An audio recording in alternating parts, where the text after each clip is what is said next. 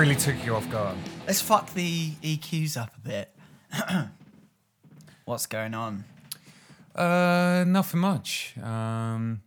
This week has been pretty... You need to reset that. Jesus. Within the first 5 seconds, you're already so crestfallen.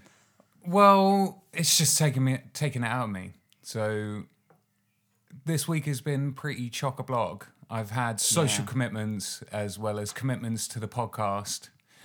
We've been a bit on the offensive on the social medias. On the social medias. On the social media, to the extent that someone told us to chill the fuck out. Yeah, close friends being like, you are completely suffocating my feed right now with screen grabs. So. I think it's absolutely quality content. Do you? Oh, thanks very much. 71 likes on one picture. Do you know what? Yeah, I know. Unfortunately, it was Euronymous. And it did look quite a staged photo as well. But as of today, I checked, we currently have 1 million followers. So we have 100. We've hit the big 100. Yeah, 100 bones. So we're practically famous. Deduct a fair 25%, which are probably bots. Yeah. We're probably, I'm just waiting for that blue verified blue badge. check. Yeah. If there's one thing in life I want is to punch an anglerfish and the blue check. Yeah. Have I not told you about my anglerfish thing? No, go for it. I've made it my life. Skip to the end. Basically, I want to punch the ugliest thing in the world. And I think I've seen those. I think I've seen those fish. There's beauty in horror, though, isn't there? So you've had quite a busy week. I have, as it takes me absolutely forever to make us sound professional. And this is the product. We're going to try and be a bit more professional and try and be as eloquent and well-spoken as possible. That mainly is to do with me and me. Yeah, mainly to do with the two people that contribute to this podcast. I throw you under the fucking bus every week. Yeah, so no one believes that you do this, but you edit yourself to sound as though you are articulate, eloquent, quite direct, like you know the topic, that you're well researched. That you're confident, that you are... And now we lead into my problem, which is that I pause the stuttering quite a lot. dunderhead. And I was just saying I've got like a cache of words just cycling through my head, and I'm just trying to pick which one I want to use, which I could literally be here for an hour just thinking of a single word. Were you able to commit any of those words into the hang on. The problem is that you edit yourself very well, and you sound good for the most part throughout the podcast. I don't know whether you do it out of respect or out of disrespect to me to just leave me be. So I do sound slightly moronic at times, but maybe I'm just being too critical. Well, we're in our infancy. My end goal of this entire podcast is essentially just to collect a whole bunch of words said by you and then edit them together so I can have you say anything as some form of character assassination. It's going to be hellishly racist, but you don't even have to edit that. Podcasts are the deep fakes of the digital medium. I'm going to make you say whatever I want. Well, you've had a busy week. I'm going through one of those phases of just finding everything just abhorrent. Like, everything is getting under my skin and pissing me the absolute piss off. And what exactly is this? Well, one of the things that's really just effing my Jeff up at the moment is my YouTube... targeted ad algorithms are completely skewed. They're totally off. And I don't know what has happened. I don't know how Apple is listening to me. And if it is listening to me, it's selective because it's got nothing to do with me. And I'm not, I mean, I can tell me about your smart meter. Brilliant. That's fantastic. Eco-friendly, brilliant. Show it. I'm not going to click on it, but I can tolerate it. How can you get angry over this? I'm sure there's more damning things that they're trying to sell you. No, it's just really fucking annoying. Like, the things that they're targeting me with are people that look like me.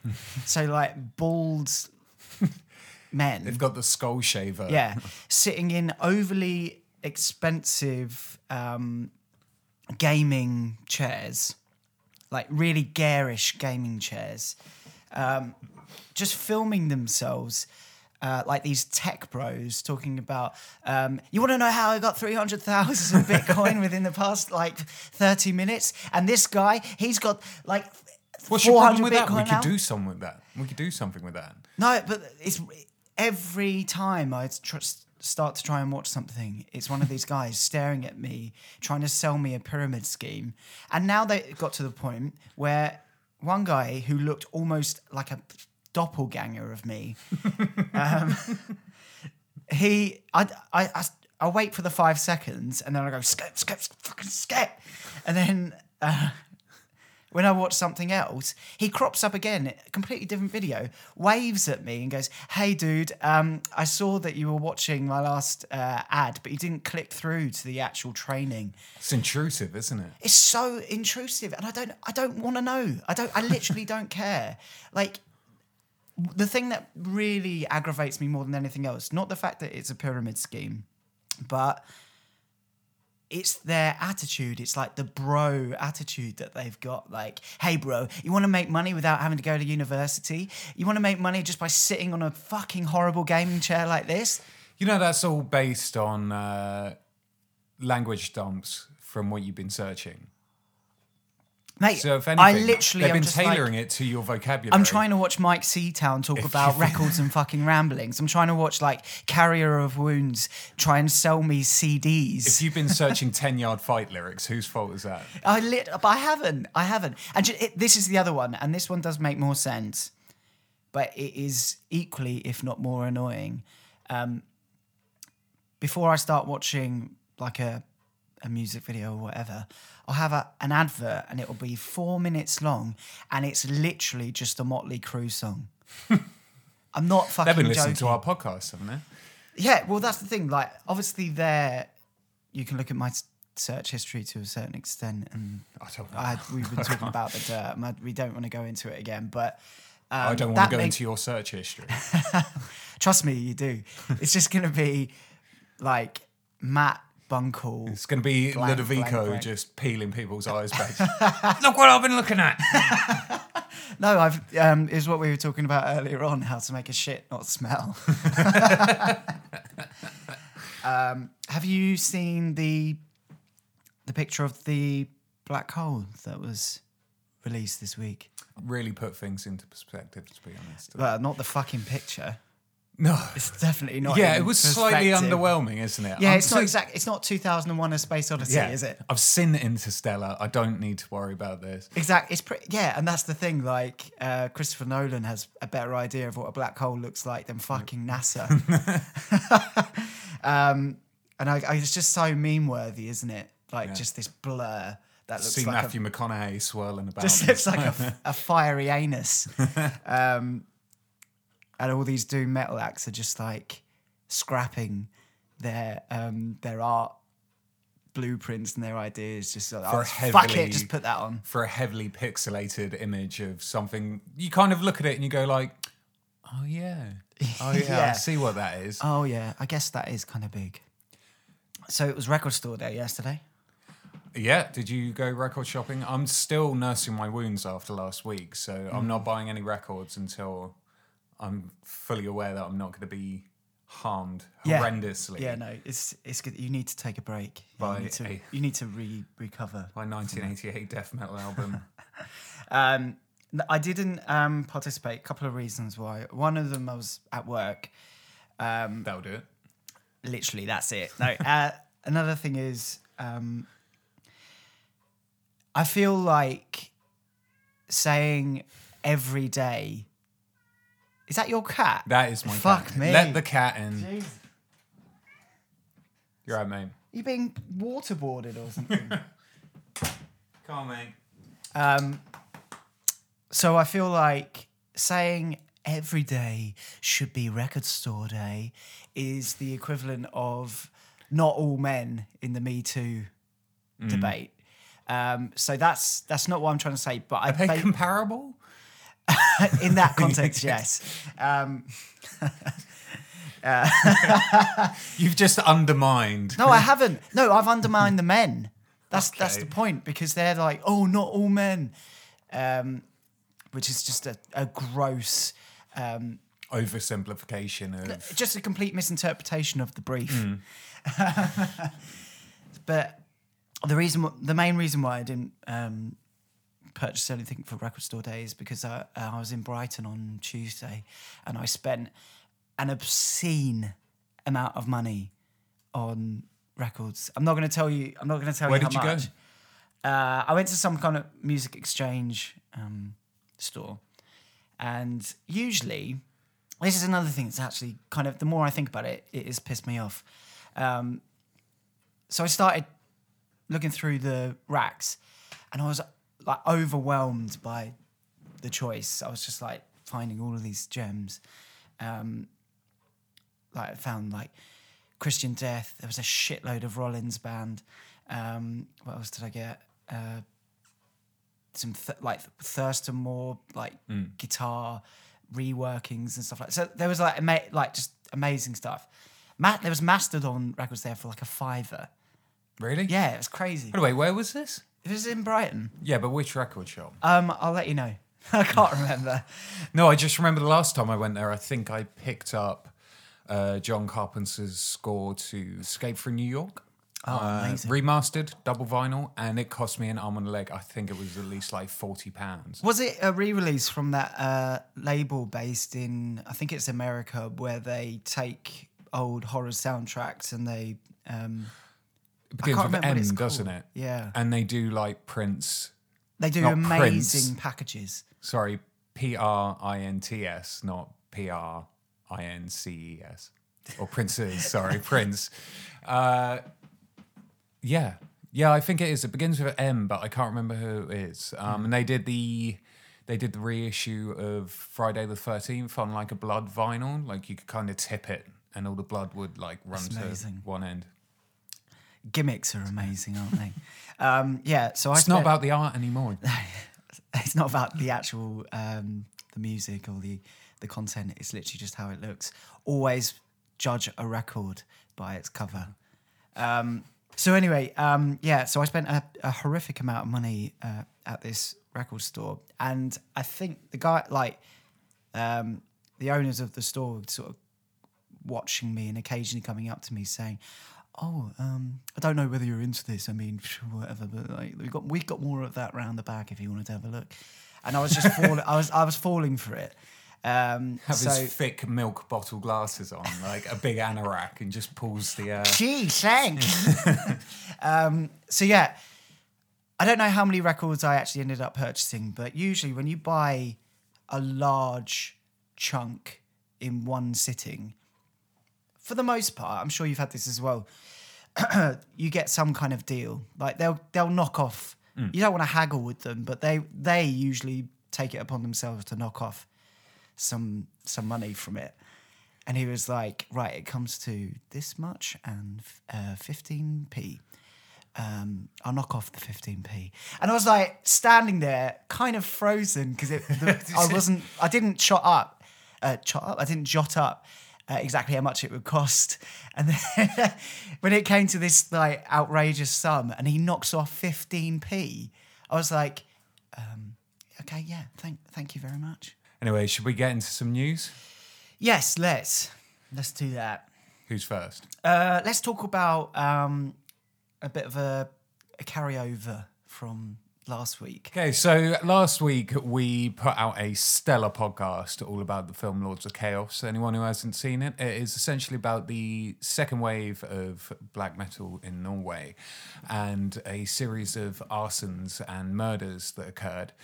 So the arsons in question were in relation to the churches that they had over there, but it appears that it's now back and in full force because where did the other ones take place that you reported there was on? one in Utah, one in Christchurch, that was a Mormon church, and one in something Rickerton. Okay, so it appears that it's going full steam ahead. It's a global pandemic. Yeah, absolutely. Yeah, watch out, Leytonstone Church. Oh, fuck, I'm giving up. You're giving up it away. Right. Fucking P.O. Box. So Holder Matthews from Louisiana has just recently been arrested for allegedly setting fire to 3 churches in the St. Landry area. The crimes themselves took place over the space of 10 days. He's a 21-year-old musician. And the churches in question were African American churches. Oh, fuck. Yeah. Idiot. So, however, I think it's worth mentioning that he's not a racist because he has plenty of black friends, or at least his black friends said this about him. So, reporting to CNN, an acquaintance confirmed to CNN that Holder Matthews is not a racist and that the churches were a victim of circumstance. So they just wrong place, wrong time. This is literally the equivalent of How Could I Hate Women, My Mum's one. However, I think it was on his Facebook, he seems to have the same feeling or the same motive that the guys from Norway had back in the early 90s, which is trying to kind of reclaim what Christianity took away. Yeah. However, he seems to have the same sentiment for other people, not just himself. So he said more black people would look into ancient beliefs of pre-Christian Africa. If they were to look into that, they would be horrendously offended at the takeover that the Christian church has had. So I don't know. It's difficult to. I mean, he's an idiot. He might not be a racist, but he's a fucking idiot. Yeah, which is a common thread with a lot of people that we discuss, isn't it? Yeah, a lot of people. They're not racist, but they're all bringing idiots. us down. They're all into the same style of music as us, and we're all being lowered down to their same level. So he's a musician, is he? He is, and he is the sole member of a band called Pagan Carnage, who just a day after the... You're right there. I'm choking on my dark arts. Managed to get it in there. Yeah. A day after the burning down of St. Mary's Baptist Church in Port Bar, a video was posted on the band's YouTube page called Diabolical Soul Feast. The last lyric to that song is, "The Holy Church is now destroyed." Oh. So premonition. Yeah, well, so I had a chance to listen to the song and it's fucking terrible. Is it? Yeah, it is nonsensical, and it doesn't really sound like it has any drums on it. It just sounds like someone playing a empty glass bottle. How with is a Chris drumstick. Fenn? How is Chris Fenn nowadays? He's got a new job. I told you, he's back. And having looked into it, he apparently has only 1 like on his Facebook page. Oh, thanks, which Mum. he now has 2. Oh, Matt! God's sake, mate! You've got to be a patron of the arts, haven't you? Yeah. Can you send me that link? I can. Yeah, just because I want to like it as well. I'm going to follow this guy. I like how my I like how my laptop just gave me a definition of the word like. You sure you want to like this band? Although I don't know. It looks like everything's been kind of ripped out of his profile. So I don't know whether the police have the power to kind of go into an account and...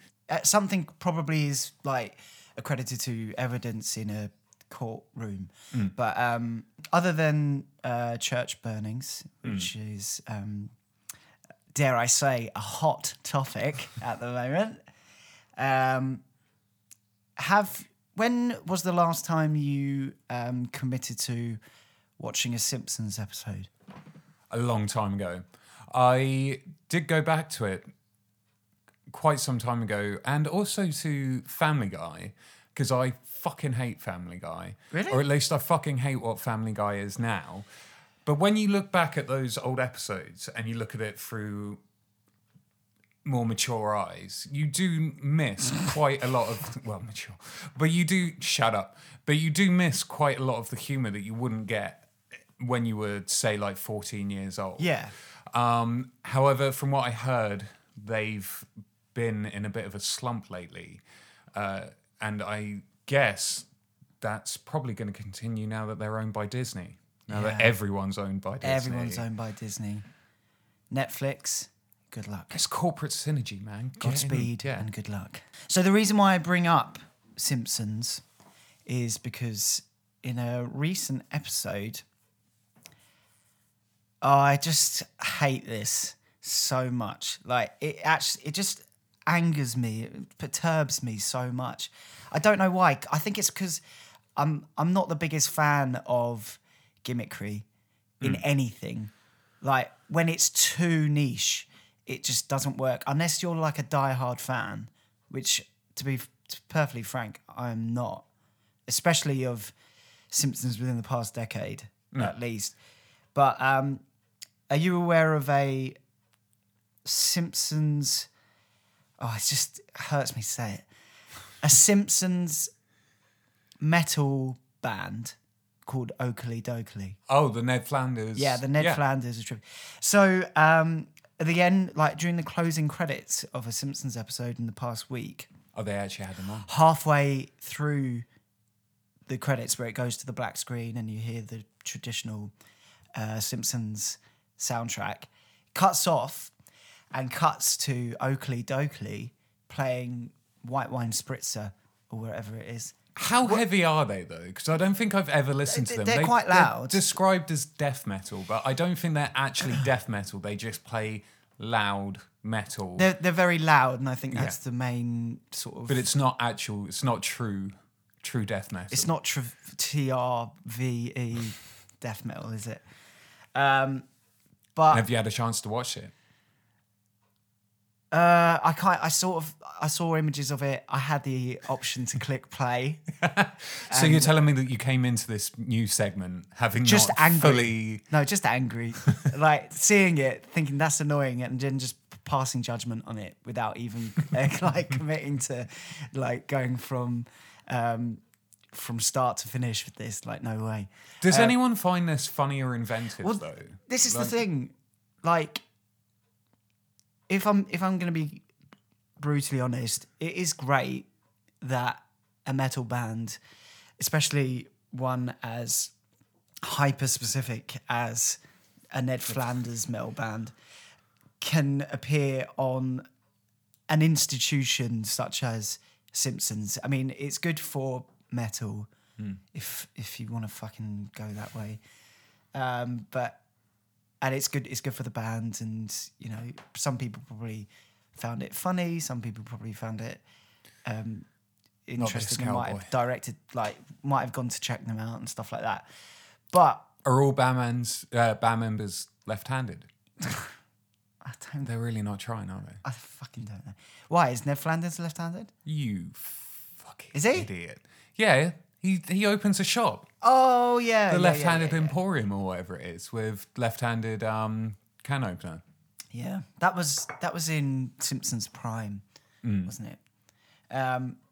But I would say in general about this segment or whatever you want to call it, it's probably about as funny as any Simpsons episode in the past decade. Yeah, it's such a travesty. Like, it is literally one of the biggest shames in modern contemporary pop culture, how poor Simpsons has become.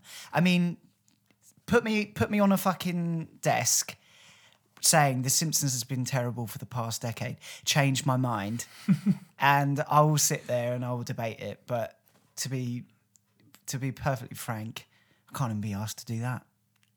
I don't know what kind of demographic finds it funny, because I can't imagine any self-respecting metal fan it's people who find and I'm probably going to get shot for this, but people who find Bill Bailey's cover of Enter Sandman with the horns funny, it's just, it's really like, probably you're over 40 years old.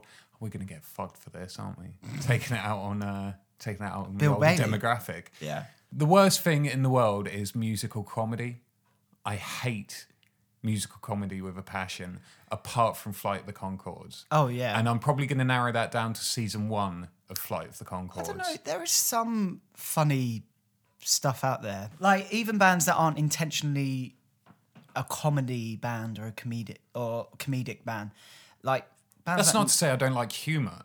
I just don't like all-out comedy. Oakley Dokley, good luck to you. Especially when The Simpsons is cancelled. No, it's not. No, when it is. Oh. You had me scared for a Good luck second. with your career after that. You're either going to be earning the big bucks or you're going to be sued out of your asses. So Handbrake turn into what we were talking about previously. And it does have something to do with... There does seem to be... Everyone's on the fucking internet right now, and everyone's getting rolled up. Crazy. And it's Can not you just believe it? It's not just us. So it turns out that there's another petition. Everyone's back on change.org. I know this. Yeah, so apparently we've had this amazing discovery, although I downplayed it earlier, of the black hole. Probably one of the most important discoveries ever, I'd say. Can you think of one that's more important? Evolution, gravity. Yeah. But I didn't really discover it though. It was already there. Yeah. Pentagram. Oh, and no, that is it. That is it. Yeah. So apparently there's a group of people in America who want to name the black hole after the late singer Chris Cornell, who was a singer of Soundgarden and of Audioslave. But the less said about that, the better. He also contributed vocals, I think vocals to Flotsam and Jetsam. Okay. Yeah. And I couldn't see that on his Wikipedia. And well, which is my main source of fact all information. Or fiction. And I think he also did some stuff with Alice in Chains as well. Wouldn't surprise me then. Yeah. Same era, same area. The black hole has already been named. Do you know the name of it? Oh, please tell me. So I don't know whether I'm pronouncing it correctly because it's a Hawaiian name. It was named by Larry Kimura, who is a Hawaiian professor who helped, was obviously instrumental in discovering the black hole. And was it NASA? I think it was a group of different people from different universities, but I assume that NASA just stormed in and took the credit. Yeah, because it wasn't just like an Insta snap on a phone. It was like they put a filter on it. Yeah, it's got a wide gaping hole. It's got one of those dog tongues just like flapping out. So the black hole is called Pauhi, which is spelt Powei. Thank you very much. Yeah, you're welcome. To you.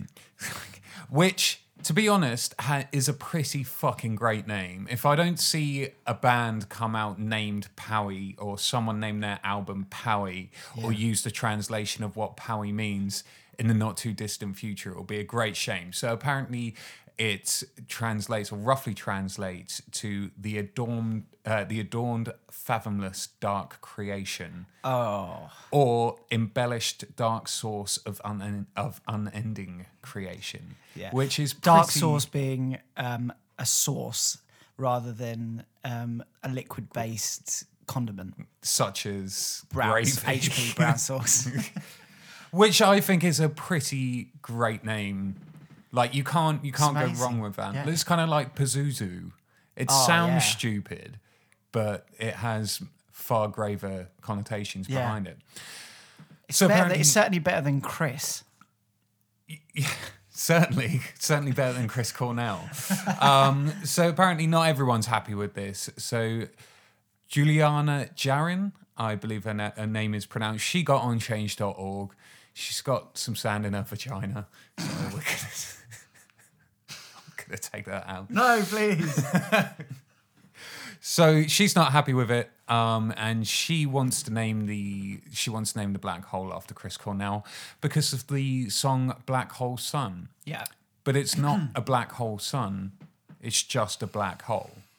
So from the get-go, she's already got it wrong. If you're going to get on change.org and make yourself out to be an idiot in front of thousands of people, or as it would turn out, not thousands of people. So how many people have signed the petition? So they need 1,000 people to sign this petition. And I don't know whether that means that it then goes to NASA and gets considered. I fucking hope not. So far, it's had 742 signatures. However, for one of the most important discoveries ever, in which it essentially affects 7.5 billion people on the world. Yeah. Are they really going to kowtow to the whims of 742? See, I thought I was a curmudgeon, but you, with that, it was so predictive. I understand the premise of a democracy, but this is ridiculous. This is unbelievable, and I will not stand for it. Have you got a counter petition? It's called ignoring it. Have you heard about Dio's return? No. So, Dio, R.I.P., passed away in 2010 from cancer. Has the main stage at Bloodstock is named after him? Absolutely phenomenal singer, frontman. His contribution to metal is second to none. Not all of it, though. No, but you can't deny that his early works are just incredible. Like, sure. It's very important. It's a very significant entry to the history of metal and metal's continuum. But Dio is back. Okay. In what He's form? returned from the grave. Okay. Dust him off. Upload him snap some bones into place. Upload him to a computer and a projector. Oh. Yeah. Oh, God. He's back. Dio is back in hologram form. Okay. So, did anyone ask for this? I pray for that he this? didn't. I hope he wasn't lying on his deathbed, just like putting over Tim. Whatever you do, like calling over like Simon Wright on drums or something. He's like, Simon, what is it? What is it, Dio? My final dying wish. And I was like, what is it? What's it, mate? Watch this performance of Tupac. That's fucking amazing. The idea. It's fucking amazing, isn't it? Either that, or what he's actually saying is, I want you to take a picture of my coffin and upload it to Instagram. What's that? You want to be a hologram? So basically, back. Tickets have gone on sale for Dio's hologram tour. Oh, God. In the US. It will be backed by Dio's disciples, so Simon Wright on drums, Craig Goldie on guitar, Scott Warren on keyboards, along with Bjorn Englund on bass, and vocalist Tim Ripper Owens, Australian, and former Lynch Mob frontman Oni Logan. And he'll be providing additional vocals. Do you want to have some kind of... Throw me a ballpark figure of the cheapest ticket price that I could find, at least. Dollars? Yeah, in dollars. I'm probably gonna say like $75. Okay, so the cheapest, you're close, is $90. Fuck. And I've seen this and you've seen hologram. Is it atrocious? It's so odd. I mean, we've already discussed. It's a callback to what we were talking about, I think, from the first episode. Why him? Out of all of them, why him? This is another thing. Like, why Dio? Yeah, it's so bizarre. I mean, what is the demands there to see Dio so great, that they need to program him back into reality. It's just, that doesn't make any sense. And some of the tickets are going for an obscene amount of money, like it's in the hundreds. Is his estate involved in this? I assume that they had to sign off. I have no idea. All that we can take away from this is that it is an absolute cash grab. Like, there is no other reason for it. It seems very unethical. Yeah, entirely. And I mean, you have to think, like, what would Dio do? What would Dio do in a situation like this? Just fucking pull out the plug. Stop it! So yeah, if anyone is of a certain disposition and wants to go see Dio live, tickets are on sale now. But please just stop. Don't listening sound to too the podcast. enthusiastic over it. Yeah, just stop listening to this podcast. It's probably not for you. Yeah. It just. But why not Lemmy? Yeah. Why? Yeah. Why Dio? Why? Who can we dig up? I think Lemmy would be quite a good one. He'll put on a good show. Yeah. I can't think of anyone who is good enough. Not necessarily good enough, because I don't think it's about them. I think it's more about me. And probably, I mean, are these tickets selling well? Have you seen anything about this? No, I tried to get some sort of like analytics. Yeah. On the go, just because I was so taken aback by the announcement in general, but I haven't been able to find out. They are selling though. Yeah. And I don't know whether my wording of whether someone's good enough to be brought back, but whether it is necessary. I think the only word I can use for it is whether it's necessary. Why is this? This seems like a step down from watching an old DVD of them. Yeah. That feels more like, that feels more of a better representation of that artist's work. You'd be watching it, and then afterwards, people, if you went to one of the shows, and then afterwards, people are like, oh, so you went to that Dio hologram tour date? How was it? And they'd be like, yeah, he wasn't there. He was really good. He sang so well. It's and like, yeah, he's no shit. He's such a great performer. Like, well, yeah. What do you say about it? Yeah, it's like you can't review it. It would be like trying to review a film. It's like there's no spontaneity behind it. It's like bastardization of a critique, because you'd literally you wouldn't be talking about the music. You'd be talking about the production. Yeah, you'd be talking about the hologram. So you'd be like, yeah, it looked like him. Yeah, so it completely undermines the actual performer itself. Not into it. No. However, you know, if anyone wants to bring back MJ. So, shall we... it's not an all-ages show. Shall we begin this absolute monolith? As I mentioned previously, I had a chock-a-block week. So, aside from social commitments, I was a man on the street. Beat kids. Kids are on the beat. Kids are on the street. Beat kids.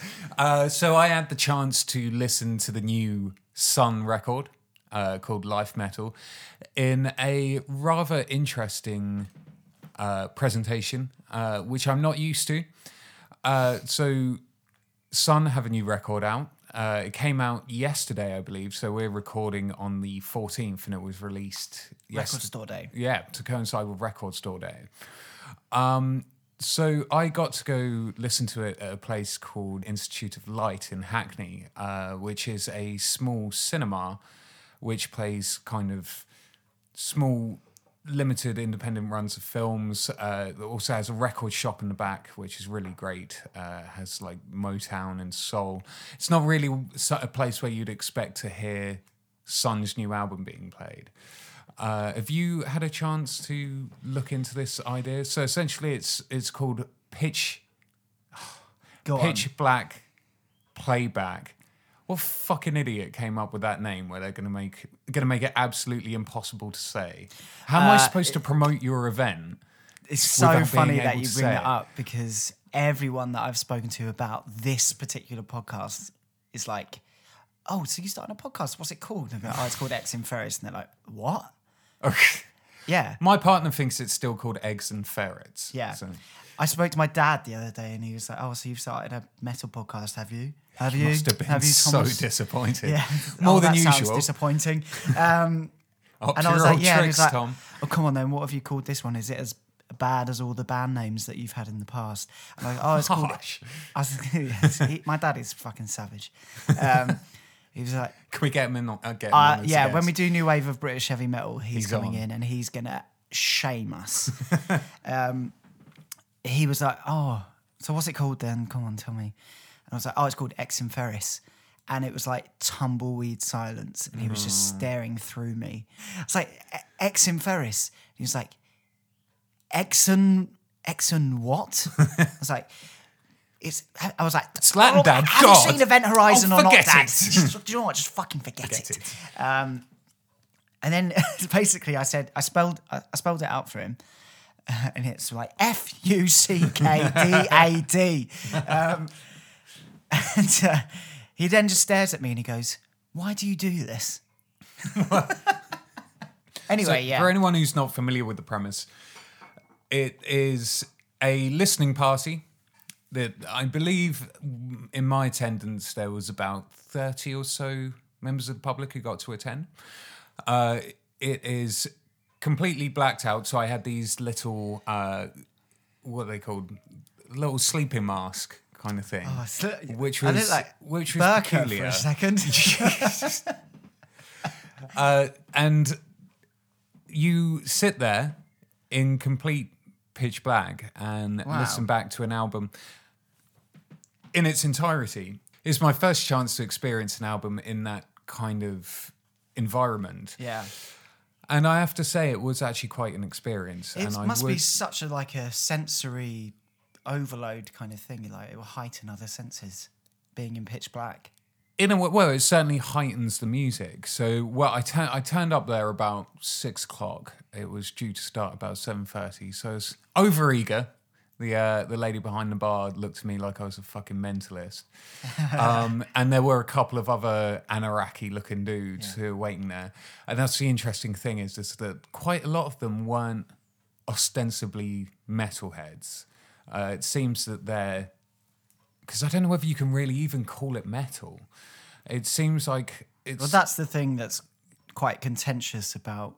aside from the fact that they've called their album Life Metal... Yeah. If you weren't aware. Yeah, it seems... If you're on the fence. It seems like their music crosses quite a lot of boundaries, where to the fact that it's not really genre-specific, it is experiential, and that was kind of what really lent itself to this. So I don't know whether this kind of environment or presentation of a record would work in the same way with something that wasn't so avant-garde. From the guys behind Pitch Black, I'm gonna say. You can't say that. I'm gonna say it if I manage to say it once by the end of this podcast correctly without any stammering. I'm gonna be super stoked. So in their own words, Pitch Black. Oh my lord, this is amazing. Pitch Black playback isn't aimed at audiophiles. It's simply for lovers of damn good music who still value the album as an art form and who want to hear their favourite records and exclusive first plays through the most immersive, detailed and visceral sound experience possible. You'll feel the bass on your body and hear the details you've never noticed before. Your hearing is heightened when your vision is cut off and only serves to make the music feel more intense. We promise that once you've heard music like this, you'll want to come back for more.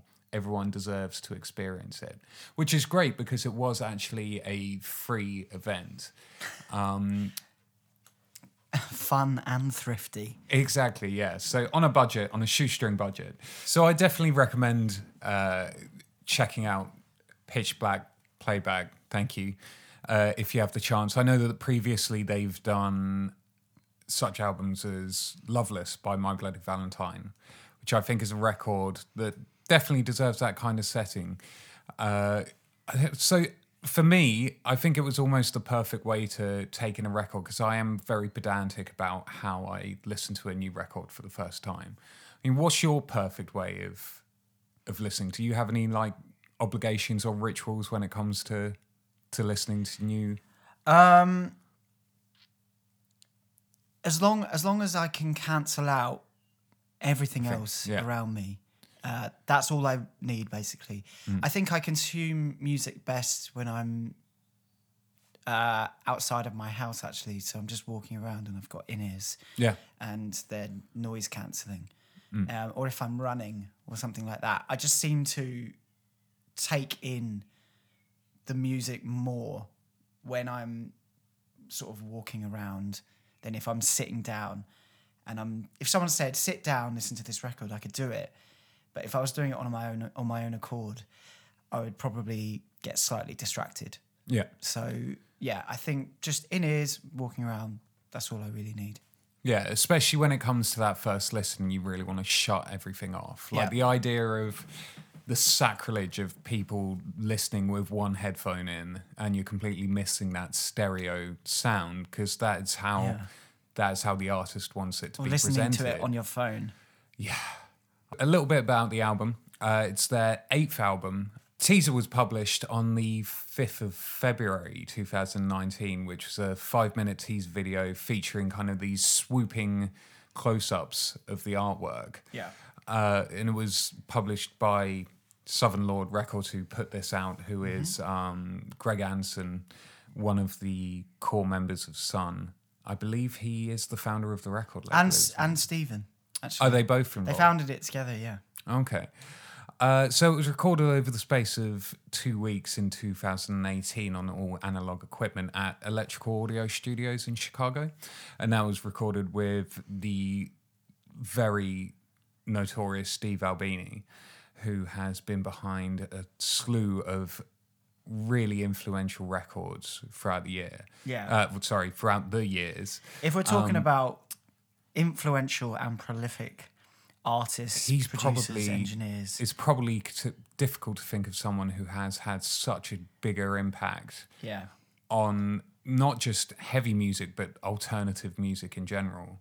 And I think from his tone in interviews and also just his general He sounds demeanor, sick of it, doesn't he? Fucking beleaguered motherfucker. He fucking hates everything. Yeah, yeah. So from the band themselves, it looks like they were trying to evolve their production methods into a stronger, confident, performance-based and more logical executive process, which is what I got from this record. So I'm trying to think, how does one go about writing an album like Sunn? Where does one begin in the creative process? From what I can ascertain is that every album that Sunn go into predominantly starts with a concept rather than a collection of riffs or anything like that. There is a strong conceptual backbone. Because I don't think that they've, even though it's easy to kind of deride them, I don't think that they've ever really put out the same record twice. No, never. Yeah. And that is something that would be easy to fall into is that there's a constant evolution or revolution to their music rather than a continuation, which is what makes them such an intriguing band, because you can never tell what they're going to release next. So yeah, that's what I think. I think that's their root inspiration, is coming up with an idea and going, how can we expound upon this? How can we bring in orchestration? What have we not done in the past? This, that, and the other. And I think it is quite an arduous process. They're very much like Steve Albini. They actually make me heave how prolific they are. So it's not like they spend like 8 years between Monoliths and Dimensions to Canon, not doing anything or just touring that record. They are constantly working. And considering they don't even live near each other anymore. Stephen Malley lives in He lives in Paris now. Yeah. Yeah. Who was actually at the event. And he seems like a really, really intelligent dude. And very well spoken, very softly spoken as well. And that is something that I realised from listening to a few interviews, reading and listening to a few interviews, is the fact that they seem to be in on the joke of what the band is to a lot of people. So they seem to, they're my idea of the perfect kind of artist, which is they take what they do seriously and their output is sincere. Yeah. However, they understand that not everyone is going to be into what they do, and they're not going to understand what they're trying to get at, but they seem to be able to take a look at themselves from a different perspective. Yeah, totally. And kind of take the piss out of the fact that what they're doing is essentially kind of on paper is ridiculous.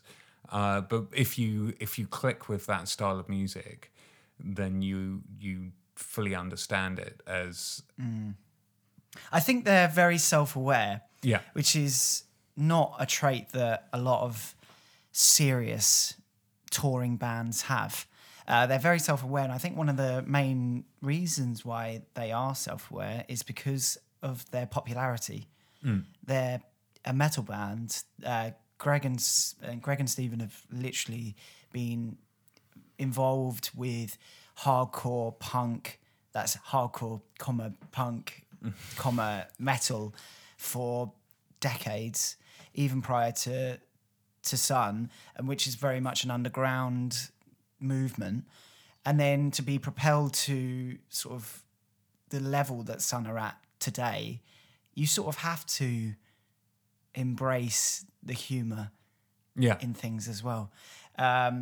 So yeah, I totally agree with you. I think Stephen O'Malley especially is out like almost scarily down to earth. This record's 4 tracks long, and it clocks in at about 68 minutes and 56 seconds, which is one of their longer releases. Yeah. And I have to admit, when I sat down, I was slightly intimidated. Did you need to do a wee? I did void myself before I entered the theatre of conflict. And yeah, to be honest, I did sit down and I was a bit trepidatious because I was just like, how long is this? Am I going to be able to... Is my body going to be able to accept this for a punishing almost 70 minutes? And to be honest, it absolutely flew by. And I don't know whether that is down to the immersive experience of it, or whether the record is just one of those records that's written in a way in which it just flies by. There are quite a lot of times when I've listened to bands that have shorter songs, and a minute and a half can feel really long compared to a band that has a well-paced 15-minute long song. That seems to go by much quicker, and I don't know whether that's down to the songwriting or whether it's just being able to handle that amount of aggression for, a minute and a half. Well, it's interesting because I think Stephen... I keep calling him Stephen like he's on my fucking... he's on your Facebook friends list. Yeah, like I've got him on speed dial. Oh, Stevie. Yeah, I think the thing is with Soma, which he has been referred to, by the way, in the past. He's got a few aliases. Yeah, they're all... I've never heard him being called that in real life, but he's accredited as things on records. Anyway, yeah, Stephen in the past has spoken about length and girth of music. And he has said, like, if you take into perspective a Sunn song, which he looks at it as like a side of an LP, and majority of Sunn songs are post 8-10 minutes, upwards of 20 minutes a song. Yeah. 20 minutes in a lifetime isn't long at all. And I think he talks a lot about how people have disconnected with the patience that is required for listening to music. Yeah. But I totally agree with your point as well, that sometimes you could be listening to thrash, which would just fly. It's supposed to fly by. And I don't know whether it's just the humdrum nature of riffing that you've heard ad infinitum in the past, but it can be quite tedious. Whereas listening to Sunn, it's almost like that experience, very much like just listening to something in pitch black. It's drawing you in, and it wants to keep your attention, and you want to hear those layers build and build and build. So I guess it must have like completely flown. I mean, as long as the record's good, of course. Yeah, and like as you mentioned, people not having the patience to listen to a record in its entirety. These aren't songs that you can just dip into. Like, you're not going into an album going, I really like that song, I'm just going to listen to that on repeat a couple of times, then move to another album. This is something that you have to listen to beginning to end, which is absolutely something that I endorse. So it's the lineup is made, of course, of Stephen O'Malley and Greg Anderson, who are the core members of the group. And they've been known to have a bit of a revolving door of guests. Their collaborations, I'll touch on it again when slightly later, but it's overwhelming. Yeah. And people who want to be involved, and the degree of different individuals from different musical backgrounds who seems to be a shared understanding of, they obviously write, there are people who write more conventional songs who want to be involved in this because they understand it as an expression of the possibilities of sound, which I think is definitely what Sunn are about. They're not about creating a standard musical narrative. Yeah. They're about envelopment. So the rest of the lineup for this record is made of Anthony Pateras, who I am not familiar with, but he played pipe organ on the second track called Troubled Air. I had a quick look into him, and he is quite prolific. So I believe he looks like he's released at least about 50 records in the last couple of decades, or at least been involved in. On bass and third guitar, I assume, is Tim Midget, and rounding out is Hilda Gondodid. Yeah. I don't know whether I'm butchering Hilda? that. Yeah, I think just do it like that. Wait, let me Put it in. Put an accent on it. So of course she's Icelandic, as it seems that everyone who does these incredible, almost what's the word? Is it like monastic chanting? What that she does? Yeah. Kind of, but she's more known as a cellist. Have you listened to any of her solo albums? I feel like I have. I don't want to start trying to reel off any information about her. No, I won't worry nothing. about it. No, so she's been involved with people like Johan Johansson. Okay. She featured on the Mary Magdalene film, and she's actually done quite a lot of score work. One that's most notable and that I'm quite looking forward to, and I can already see you rolling your eyes into oblivion, is that she's going to be scoring the new Joker film. No, that does look good. Yeah? Yeah. Are you on board? I'll commit to that, yeah. I mean, Joaquin Phoenix is just... You can't go wrong, can you? Signs is a bit iffy. It is, yeah. But yeah, so I am looking forward to that. And having listened to her solo stuff, because she is a cellist, first and foremost, and her music is predominantly made up of her solo cello work.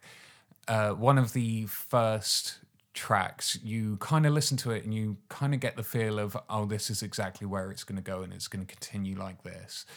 But she does have a way of, almost in the same way that you would take someone like a Tom Morello, who doesn't look at the guitar just as a means to play riffs on, but seems to actually use the mechanics of it to invent new sounds. She kind of has that. So she rounds out the lineup for life metal. Okay, so there's no Oren Mbachi on it? No. So it's That's just really interesting. Yeah. So there's only one person doing vocals, which is Hilda. And to be honest, so she features on the first track. And to be honest, it felt like the biggest letdown of the record. So on the whole, the record is absolutely great, and I'm really, really looking forward to listen to it again. It's very difficult to review this kind of record when you're listening to it in that kind of environment, because you're not really listening to the specifics. You're kind of almost trying to switch off your brain and just intake it as best you can with what you have. One of the things that did stick out for me was Hilda's work on it. So she contributed the vocals on the first track, and it almost kind of suffered from a bit of underproduction. So the vocals kind of sat on top of the entire mix. It didn't sound like there was a lot of reverb involved. So it felt like she was singing directly in your ear, which was a bit disconcerting because it kind of took you out of this massive wash of sound and then brought it kind of grounded it back down, which is not what I was looking for, especially in the first track of the record. Right. Maybe later on, once you've been surrounded by this for so long, bringing something like that would almost be a little bit of a shock to the system, but having it that early into the record kind of took you out of it slightly. However, the other thing that she commits to the record is cello, and not only cello, it's actually electric cello. Radical. Yeah. So and I think it is worth noting that it is an electric cello because it does present a certain amount of tension that you wouldn't get from a standard acoustic cello. And it is a real kind of nails on chalkboard level of tension that punctuates certain elements of the album. The last, I'd say, it's difficult to say. This is the thing, is that, as I mentioned, it really flew by. So my grasp of how long a section was going on is pretty much impossible. I'm going to say the last 10 to maybe 15 minutes was nothing but quiet cello. This kind of low droning held note over and over again. But they kind of laced the entire album with her work, and it really punctuated it with these searing melodies. And this album is very melodic. I think that's what people kind of, when you think of Sunn and you have a passing familiarity with Sunn, is they go, oh, it's the band that plays slow. Oh, it's the band that are really difficult to listen to. But quite a lot of their music is quite uplifting and quite melodious. It's very euphoric. Yeah. And that's the thing with this record, is that it never felt oppressive at any point. It almost felt, euphoric and kind of freeing. Yeah, and that's my takeaway from it is... Is it a softer album than the... No. movies? I mean, that's also another thing that's worth bearing in mind, because I didn't realise that they were releasing a second record this year. Yeah. Again, with Steve Albini. Yeah, so they recorded it in the same recording session. The second album is called Pyroclasts. Yeah. There's no information about it currently, but I believe it's set to come out in around October time. Okay. Towards the end of the year. I assume that we're probably going to find out a bit more about it in the coming weeks, once the dust has settled with this. And from what I've heard, it's more meditative than this one. Oh wow. What did Stephen O'Malley say on the day? He just shared his appreciation of the fact that it's possible to hold these kind of events in which it really supports these particular kind of artists. Yeah. Because I assume, and you're a man who has seen Sunn live, so you've had a chance to experience them probably in the rawest possible form. Well, as raw as you can go, sitting down in the Barbican with other highbrow, middle-class white people. Yeah. But I did also see Stephen O'Malley solo support Bowen and the Club of Gore at St John, the Hackney Church. And that was mind-blowing. Sunn were incredible, but just seeing Stephen O'Malley derobed, just going through the motions with all of his stacks and preamps. Yeah. It was just I know it's such a cliche when it comes to Sunn and Stephen O'Malley and Greg Anderson as well, about their sound and their tone and the volume of their work. But it was such a physical experience. Yeah. Like, people left before Burren and the Club of Gore because they couldn't take it. Any of it. Some people... should have stuck about, but Burren and the Club of Gore don't sound like that. They don't have the same effect. They're just slow, smoky, Angelo Badalamenti, jazz. homage, jazz. Absolutely incredible band. But yeah, it was a fantastic lineup. It was really eclectic. Some people just put their hands over their ears because they couldn't take the sound. And it was loud. It actually made me jump at one point. And it was just, essentially, it was just one chord for an hour. And it was... and it was absolutely amazing. Some people fell asleep. I did come close, not in a bad way. Yeah, I think that's I think it's easy to kind of take the piss and be like, oh, well, nothing's happened in the last. But it was cathartic, to say the least. It's like a hypodermic needle kind of shit. And with this record, if it is a companion piece, I do very much look forward to the second part, because with this, it never stopped. It wasn't where it had like a slow build up, or it had long ebb and flow parts where you'd wait for it to kind of quiet down and it would come back in. For an album that's near on 70 minutes long, the entirety is full on amps at 11 playing really heavy riffs, which I thought would get grating after a while, but it absolutely didn't. And maybe it's just the benefit of where I got to listen to it. But what are your feelings on? Because I mean, obviously they did White 1, they've done White 2. They say the Black 1 isn't a continuation of that theme because it's apparently spelt one rather than numerically one. But the only thing that I can compare it to in terms of people who release these larger concept albums in which they have one album that has this feel and one album that has this feel is, say, something like Baroness, Yellow and Green, which Yellow had a very different sound to Green, and probably more recently Panopticon, which was the Scars of Man on the Once Nameless Wilderness. Ulva as well. Yeah. And Swans, definitely. Yeah. And for me, I feel like sometimes they sometimes miss the mark by producing all this huge amount, and it is such an undertaking to create this huge amount of work. But whether people can take that in all in one go, I feel it's slightly overwhelming.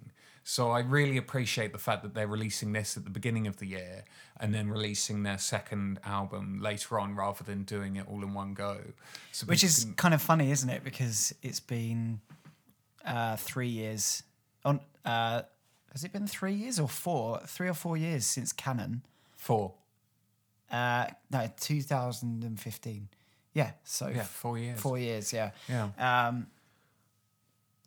So it's been about 4 years, and now you're saying, "Oh, I'm glad that they're releasing this one at the tail end, start of this year, and then we've got a break. Thank God, they're going to come back later this year so we can absorb more."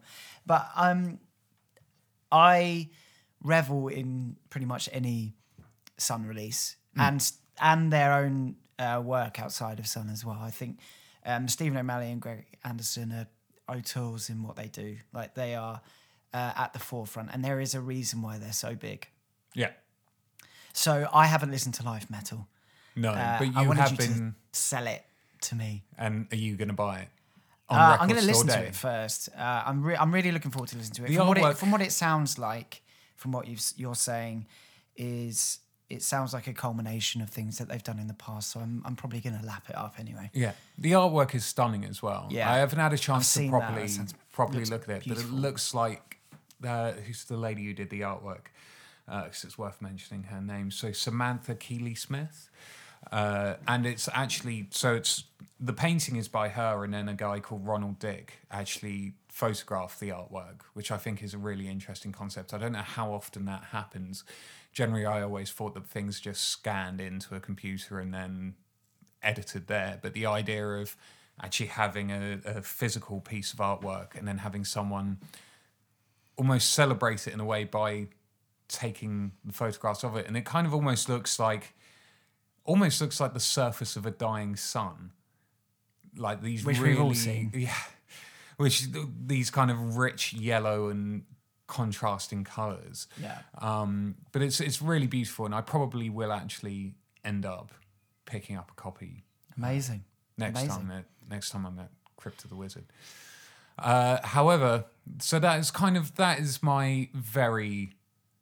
It's an abridged takeaway. Yeah. Yeah. As much as I can do from the experience that I had. However, you've provided us with a little bit more information on them as artists. Well, you've been holding the fort. Yeah, you've scintillated us. Yeah. Let's give a bit of a background on the band. Yeah. And I've been busy this week. I've been on the campaign trail. So. Have you? Yeah. Been shaking hands, kissing babies. Not in a weird way. No. Not in a Cole Logan way. But allegedly. Yeah, not in a Man of War way. Yeah. So, like I said, I actually feel physically unwell when I think about how prolific the founding members of Sunn are. So, they formed in Seattle, in Washington, in 1998 by Stephen O'Malley and Greg Anderson. The pair actually met through their respective involvement through hardcore and metal music. Greg, while forging his early career in bands such as, like False Liberty, Brotherhood, Statement, and Galleon's Leap, which actually also included Nate Mendel of Sunny Day Real Estate and Foo Fighters fame. It wasn't until his involvement with both Burning Witch, which was alongside O'Malley in around 1995, which was actually following the disbandment of Thor's Hammer, which was the pair's first group. And that was their first sort of collaborative effort, I guess. It's also significant to note that Greg, for Burning Witch, hadn't actually appeared on any of the recordings, I believe, of early Burning Witch. But I think they returned to Burning Witch later. Burning Witch is an interesting one because it's really, really important if you look at doom metal, again, as a metal continuum, they were the impetus, essentially, of what doom metal would come to look like in about a decade's time, which is incredible because I think at the time it obviously had some form of impact, but over the years it's become as influential as, say, The Mysterious, for example. Yeah. Like it is so important to the future of doom metal. And there's also like the impetus of Sunn in Burning Witch as well. You can hear the nucleus of that coming out there. But it was also Greg's involvement with Doom Act Goatsnake, where he began to formulate sort of a signature playing style. And Goatsnake, they came into fruition in 1996, following the disbandment of The Obsessed, which included bassist Guy Pinhas and drummer Greg Rogers. Anderson was also a member of indie noise rock group Engine Kid, which was essentially an exercise in Slint worship. Yeah. Have you ever listened to Engine Kid? I've not, no.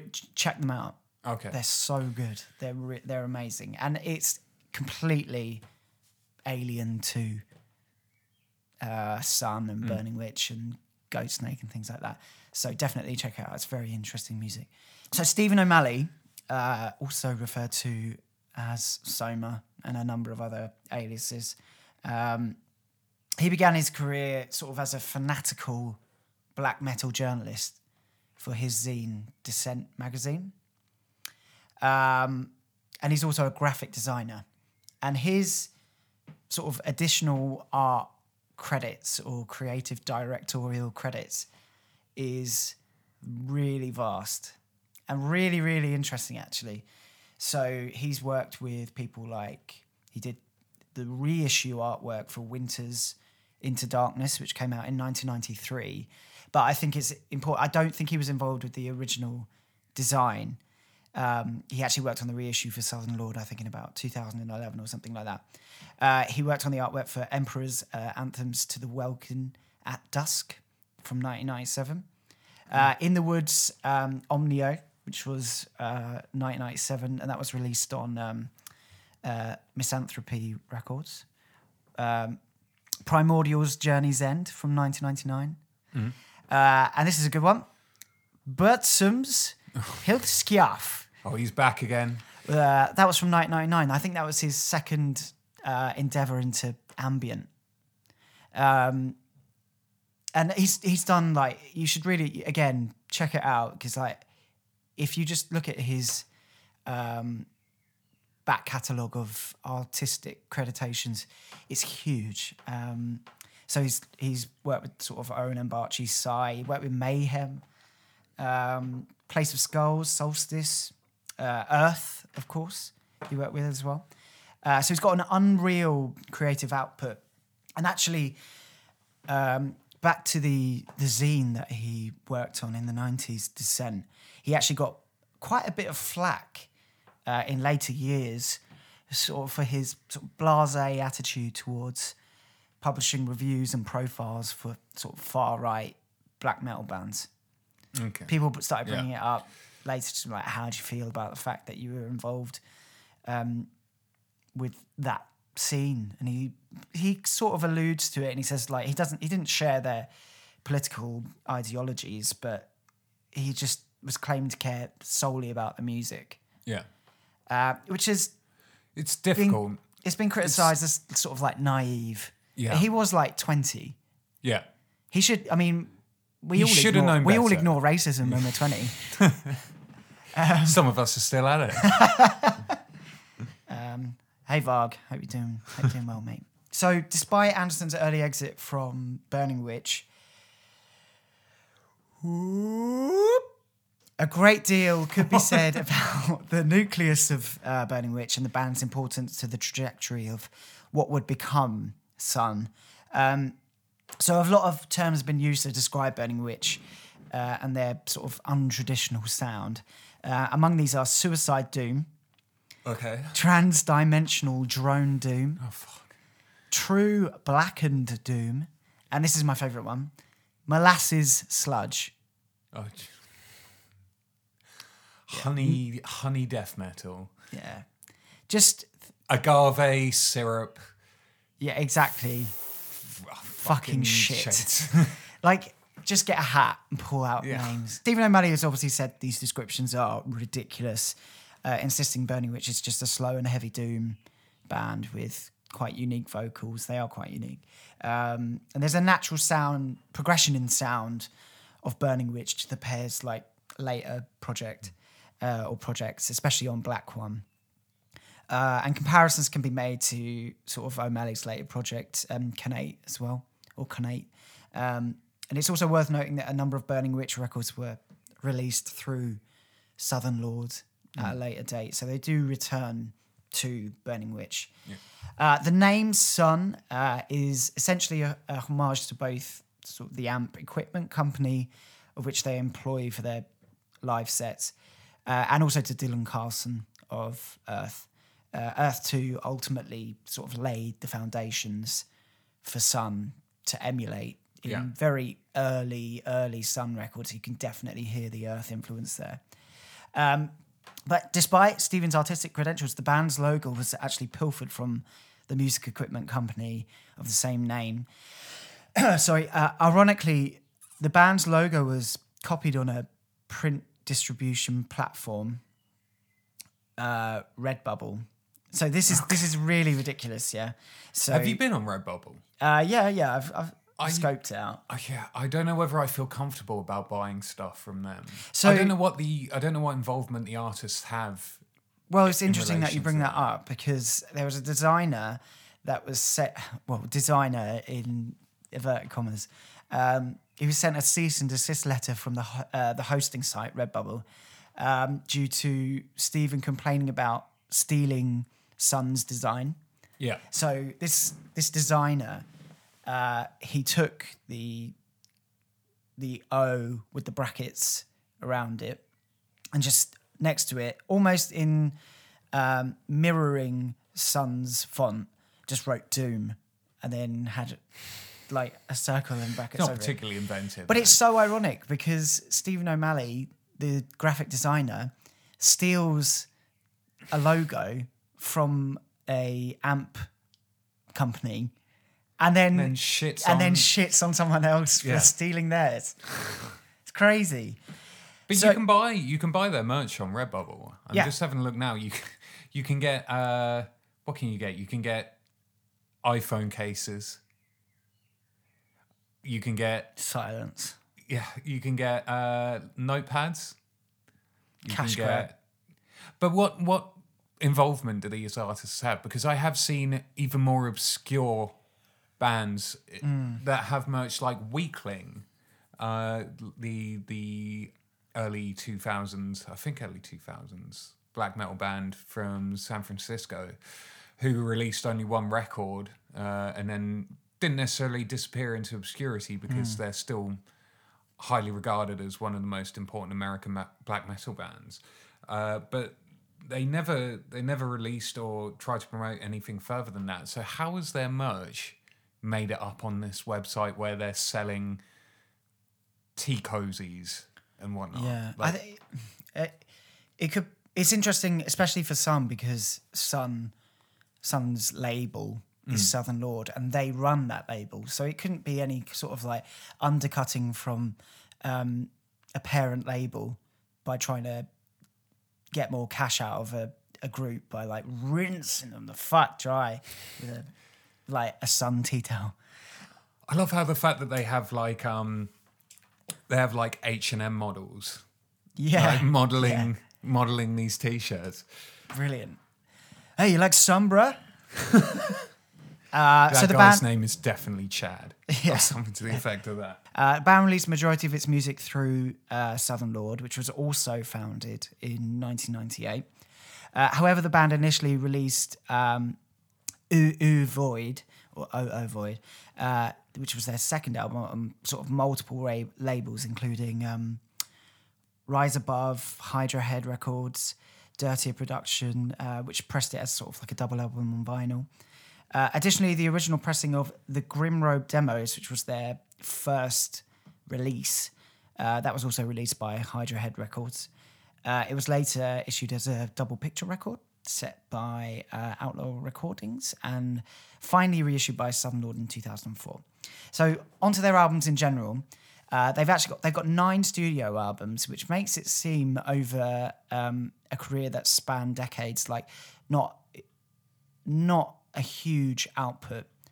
But if you take if you include their demos, their live releases, their collaborative records with other artists, their mini albums, etc., I think which is the length of a normal album. Yeah. I think it equates to at least 30 records. Wow. So yeah, there's a lot to decompact with Sunn. So onto some of the records themselves and just seeing how Sunn evolve over time.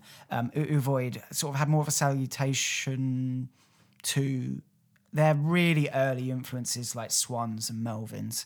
There actually even includes like an obnoxiously obscure Melvins cover on Void, Rabbit's Revenge.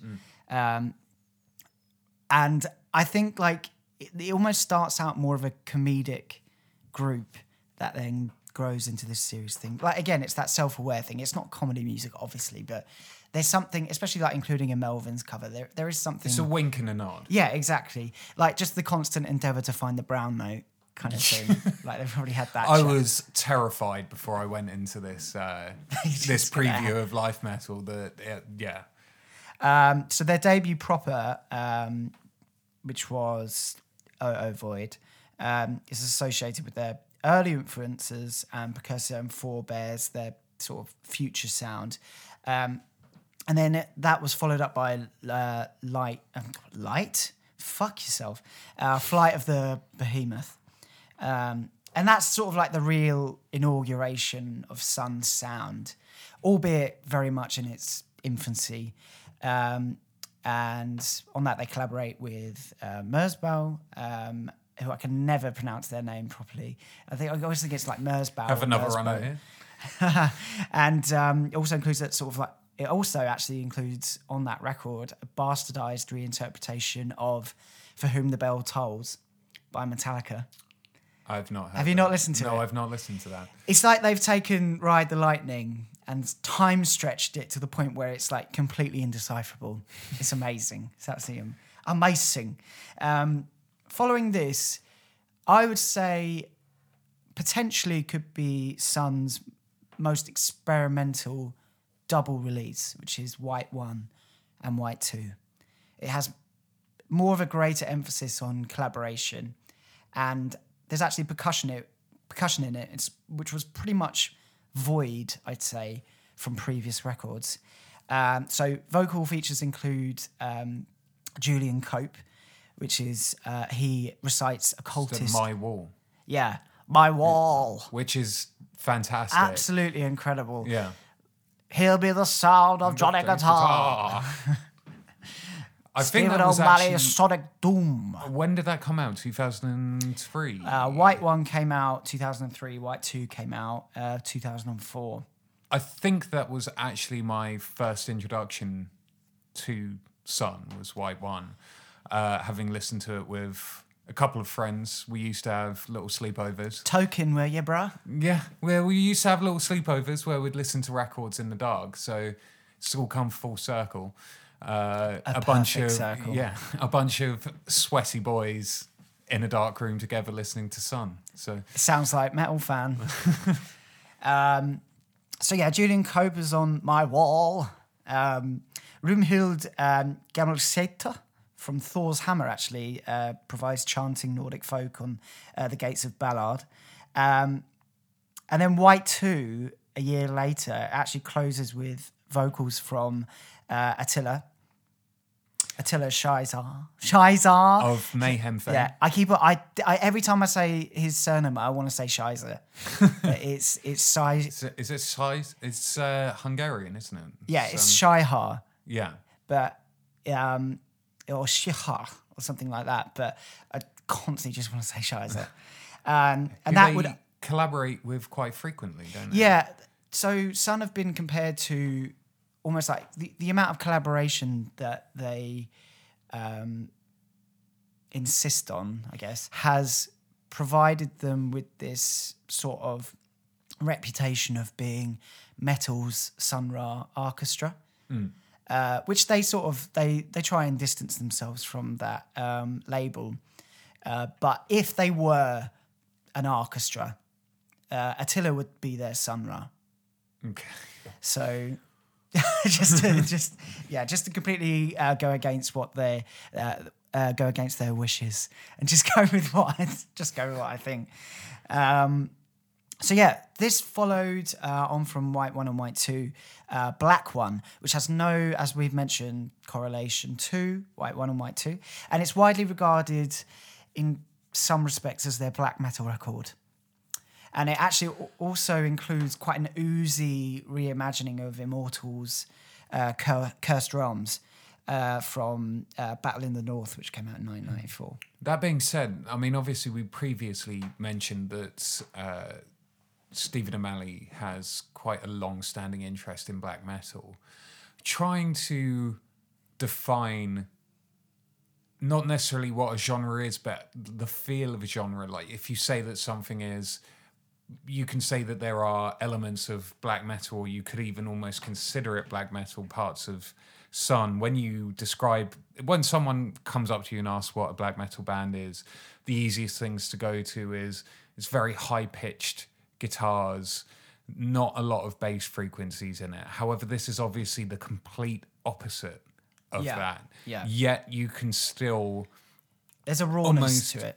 Yeah. And it's almost, it's that tone, not literal tone as in guitar tone, but that atmosphere and that feel. And that's when you play a standard death metal band that has blast beats and trill pick guitars, what's the difference if you were to show that to someone who's not in the know of different different metal genres? They would probably say it all sounds the same. Yeah, but it's the delivery of it that really it's the product, I Yeah. guess, of the aesthetic of black metal. Really, like it is a package deal, isn't it? Really. So other musicians on Black One include Malefic and Rest from Zathur and Leviathan, respectively. black metal sad boys. Yep, love them though. Gotta bloody love them. Someone's got to. Yes, someone's got to. The band supposedly also went as far to lock Malefic in a casket to record the vocals on Bathory Erzbet. Did you know about that? And he's got pretty bad claustrophobia as well. Yeah, he's What super fucking claustrophobic. assholes. Yeah. They actually did this. They returned to that whole theme again during a live art performance for Banks Violet, I believe, where Attila, the band, they were sealed in coffins, so the audience could hear them, but they couldn't see them. So, which is a bit, it's a bit on the nose, isn't it? So it's, as we've explained, it's not a continuation of White 1 and White 2, but more of a revision or like a deconstruction of the tone, the pace, and the intention of Sunn. So Black 1 is a very, very... I think pretty much every Sunn record is a significant turning point, but Black 1 starts to really delve into the idea and the meaning behind the length of their songs and the patience that you must have when going into a Sunn record. I'm not going to delve too deep into the majority, the rest of their catalogue, but I do have to talk about Monoliths and Dimensions, which came out in 2009. If there was ever a more apt title for a record, it would probably be Taylor Swift, 1989. Do you know what I mean? It's arguably, as we've said, their magnum opus. I mean, apparently it was the most difficult and demanding record to complete. And it's pretty much a very big departure from Black One. It's more euphoric. They have blistering guitars. There's huge, really complex choral arrangements and vocals from Attila that you can actually decipher as well, which is amazing. But this is really, really interesting. I'm not going to talk about canon, but on Monoliths and Dimensions, Stephen O'Malley said, it does have its aggressive qualities through the guitars, of course, but it's not so claustrophobic, which was their main concept for Black One. And that was a really overpowering record. This one was like, okay, how do we expose the other side of that? We went through our period of personal darkness at the time, at least for myself, and it's like we kind of came out of that wiser. That's kind of the feeling of these tracks. There's another set of tracks. This is when he was talking about Monoliths and Dimensions in 2009. There's another set of tracks called Canon, with a K, the Hindu version, right. That may or may not be tied into an album, but that had more of a conceptual link to those pieces, which says to me that Canon is really old Sunn material that could have been B-sides or the tracks weren't good enough or strong enough to appear on Monoliths and Dimensions. Yeah. And I think that is the fundamental reason as to why Canon sounds like a bit of an offshoot. Moving on from there, we've mentioned collaboration. O'Malley alone has collaborated with Greg Anderson, Merzbow, Envid Kang, Alan Moore, Ianshu Deminescu, Anna Maria Avram, FM Einheit, Randall Dunn, keep James going. Plotkin, Julian Cope, of course, Joe can do Preston, Attila Scheiser, Stuart Dempster, Peter Rayberg, a.k.a. Peter, Lee Dorian, Thurston Moore, Johan Johansson, Nurse with Wound, the Japanese metal band Boris and Miko Kurihara, Jim O'Rourke, Keiji Haino, Daniel O'Sullivan and Christopher Rigg in the free improvisation act Ainthner, together with Steve Noble, Aaron Turner, Owen Mbarchi, of course, Alexander Tucker, and percussionist Zev, to name a few. That was a good one. Good one. No, I'm not going to go again. So Stephen O'Malley says about collaboration, they're basically metalheads with smart friends. And the fact that they're metalheads with any friends is a feat in itself. Look at us. Yeah, exactly. So about their sound, very quickly, I just want to touch on that. It's more about tone than instrumentation. The sound is essentially an evolution through a continuum of like both light and dark music. It's not just about black metal, for example. So sort of like these oceanic waves that they ride on, like sound waves. It's sort of enough to make Moby Dick have a big sick, kind of. O'Malley initially obviously drawn to black metal with Descent fanzine, which led to post industrial ties afterwards. Like again, it's just the progression of how we consume music. When you're a music fan, you just can't get enough of it, and it's sort of like an addiction, and you want more of everything. So he was led to sort of post-industrial following his ties with black metal. So he used to listen to a lot of people like from cold meat industries like Mortis, Raison d'Etre, Brighter Death Now, and then that sort of progressed then into minimalism and I hate the phrase, but avant-gardism as well. Sort of with Lamont Young, Terry Riley, Steve Reich, and all of those minimalist players. And again, you can just hear inferences of that throughout all of Sunn's back catalogue. Regarding their backline, they used original Sunn Model T amplifiers, but that aside, the group actually utilised modded rat pedals. Okay. Do you find that interesting?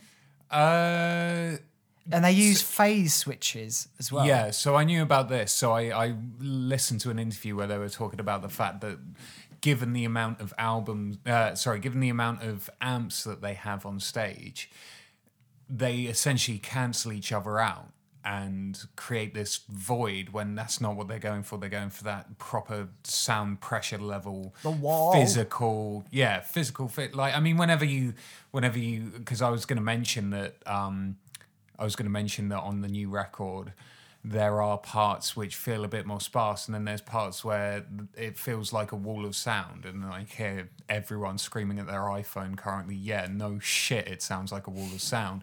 But there is that dynamic where it feels like it feels more sparse, and then there's a more overwhelming quality to it. And I assume that I haven't seen them live. You've seen them live. Yeah. But as you mentioned, there is that. It's not just the music, it's the feeling and this physical presence of these frequencies. Yeah. And that is the science behind it with the switching in and of itself is absolutely mind-boggling. Yeah. I don't know how they... Well, they work with a lot of people that I think they are if they're the producers, they work with engineers. Yeah. To get the sound that the tone that they're looking for, and it is awe-inspiring. Like it really does rumble. Like it rumbles your innards like nobody's business. It's a brown sound again. Yeah, exactly. It's like, no, I'm not going to say it. I'm not going to say that. They also use Travis Bean guitars. So O'Malley said graduating to playing a Travis Bean was like going from playing a stand-up piano at your mum's house to like playing a Bosendorfer. And I think Greg actually uses a turbo rat with an original chip inside of it as well. So that's quite interesting. What are these mods with these rats then? Do I don't know. I think if they just took a rat, it would sound like shite. Yeah. Yeah, because I always thought that they were the red-headed stepchild of the big distortion pedals. Yeah. Yeah, I know, which is super interesting because you can't compare any tone to Sunn. No. So I think Greg Anderson has like 16 modded rats as well. Not that he uses all at once, but like he collects them. Yeah. But yeah, it helps the metallic guitar work mixed with all this orchestration. It might sound like something that's quite unique and quite new. I'm pretty sure Celtic Frost did stuff like this as well, though. Performance-wise, they're uniform for the most part for the band themselves, like O'Malley and Greg and the other players that they'll be working with at the time. They're usually dressed as druids or like in robes, and then it's up to the performer to, if it's Attila, for example, they'll just say, "Oh, fuck it, I don't know, just like get some wood, mate, put it on you and be a big tree." And Attila is incredible. Like he's such a visionary when it comes to not just his music but the aesthetics around it as well. But the point is about using the uniform, like the uniform being the robes, is that it removes the individual. It removes the identity of the group. So the ego is gone. So it provides a greater purpose for the music, I guess. If anything, it's sort of like the preamps that are that sort of like cock-wielding, libido, egocentric performer, which I think is something really to embrace about It's Sunn. commendable. Yeah, it's definitely commendable. However, to close off, not all people regard Sunn as a metal band. And it is arguable because they are influenced by a huge swathe of other styles, other players. It's dependent on who they're working with at the time, of course, as well. For example, Stephen O'Malley does a lot of theatre work and Greg Anderson likes crust. So, influence is coming out the wazoo. But a lot of people could argue that Sunn are by no means a metal band or a metal band that suits their criterion of metal. Okay. So frisky. So what art, are they doing on this show then? Yeah, I know. Fuck them. What have we done? We've just wasted 3 hours done of it. my life. Frisky Arts on Reddit tried to start a thread entitled "What's the Big Deal About Sunn?" So, Frisky Arts says, "Seriously, I've been steadily seeing more and more circle jerk, Hisperesque wankery over the last 2 years about these guys." This was 4 years ago, by the way. Okay. Last 2 years about these guys. Now, it's at the point where they're brought up in just about every metal conversation. Why? This is going to be a highly unpopular opinion. They're fucking bland as shit. And the majority of people underneath of it said, just don't listen to them then. Yeah, just don't listen to it then. Yeah, what are you doing? Someone did compare Soused, which is Sunn and Scott Walker's collaborative R.I.P. record. R.I.P. Scott. Yeah, big time R.I.P. Yeah.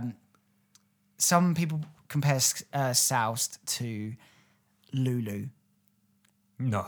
which is a fucking insult. That is damning. I mean, to the Soused highest is degree. actually a credible, not just a credible album, but an incredible album. Yeah. Whereas Lulu is a big bag of bollocky shit. Okay, so I think we are exhausted. I think we're done. That was a thorough. It was a thorough Yeah, look at. it's pretty extensive. It was a thorough look at two individuals who their tendrils have gone deep into the metal sphere. So I don't think we can really cover the extent of their musical output. No way. To the point- Southern Lord alone is just... Yeah, to the point of being all-encompassing. But we hope that is a primer. Yeah, exactly. And Tom did a very good job. Matt, you did a very good job I as sat well. here doing absolutely nothing. Well, Just looking at T-shirts on Redbubble. Right, can I go home now? Yeah, so where can people find us, Tom? They can find us on Instagram, Ex Inferis Podcast, Facebook, Ex Inferis Podcast, Twitter, there's nothing there yet. We Ex can't Inferis get into it. Podcast. I've been trying to break my way into it. Like Oceans, I don't know, what are they up to now? 57. Yeah, something like that. Yeah. Where else can they find us? SoundCloud, they are hosts, and you can find us on iTunes. We'll probably try and work on getting on Spotify and other platforms as well.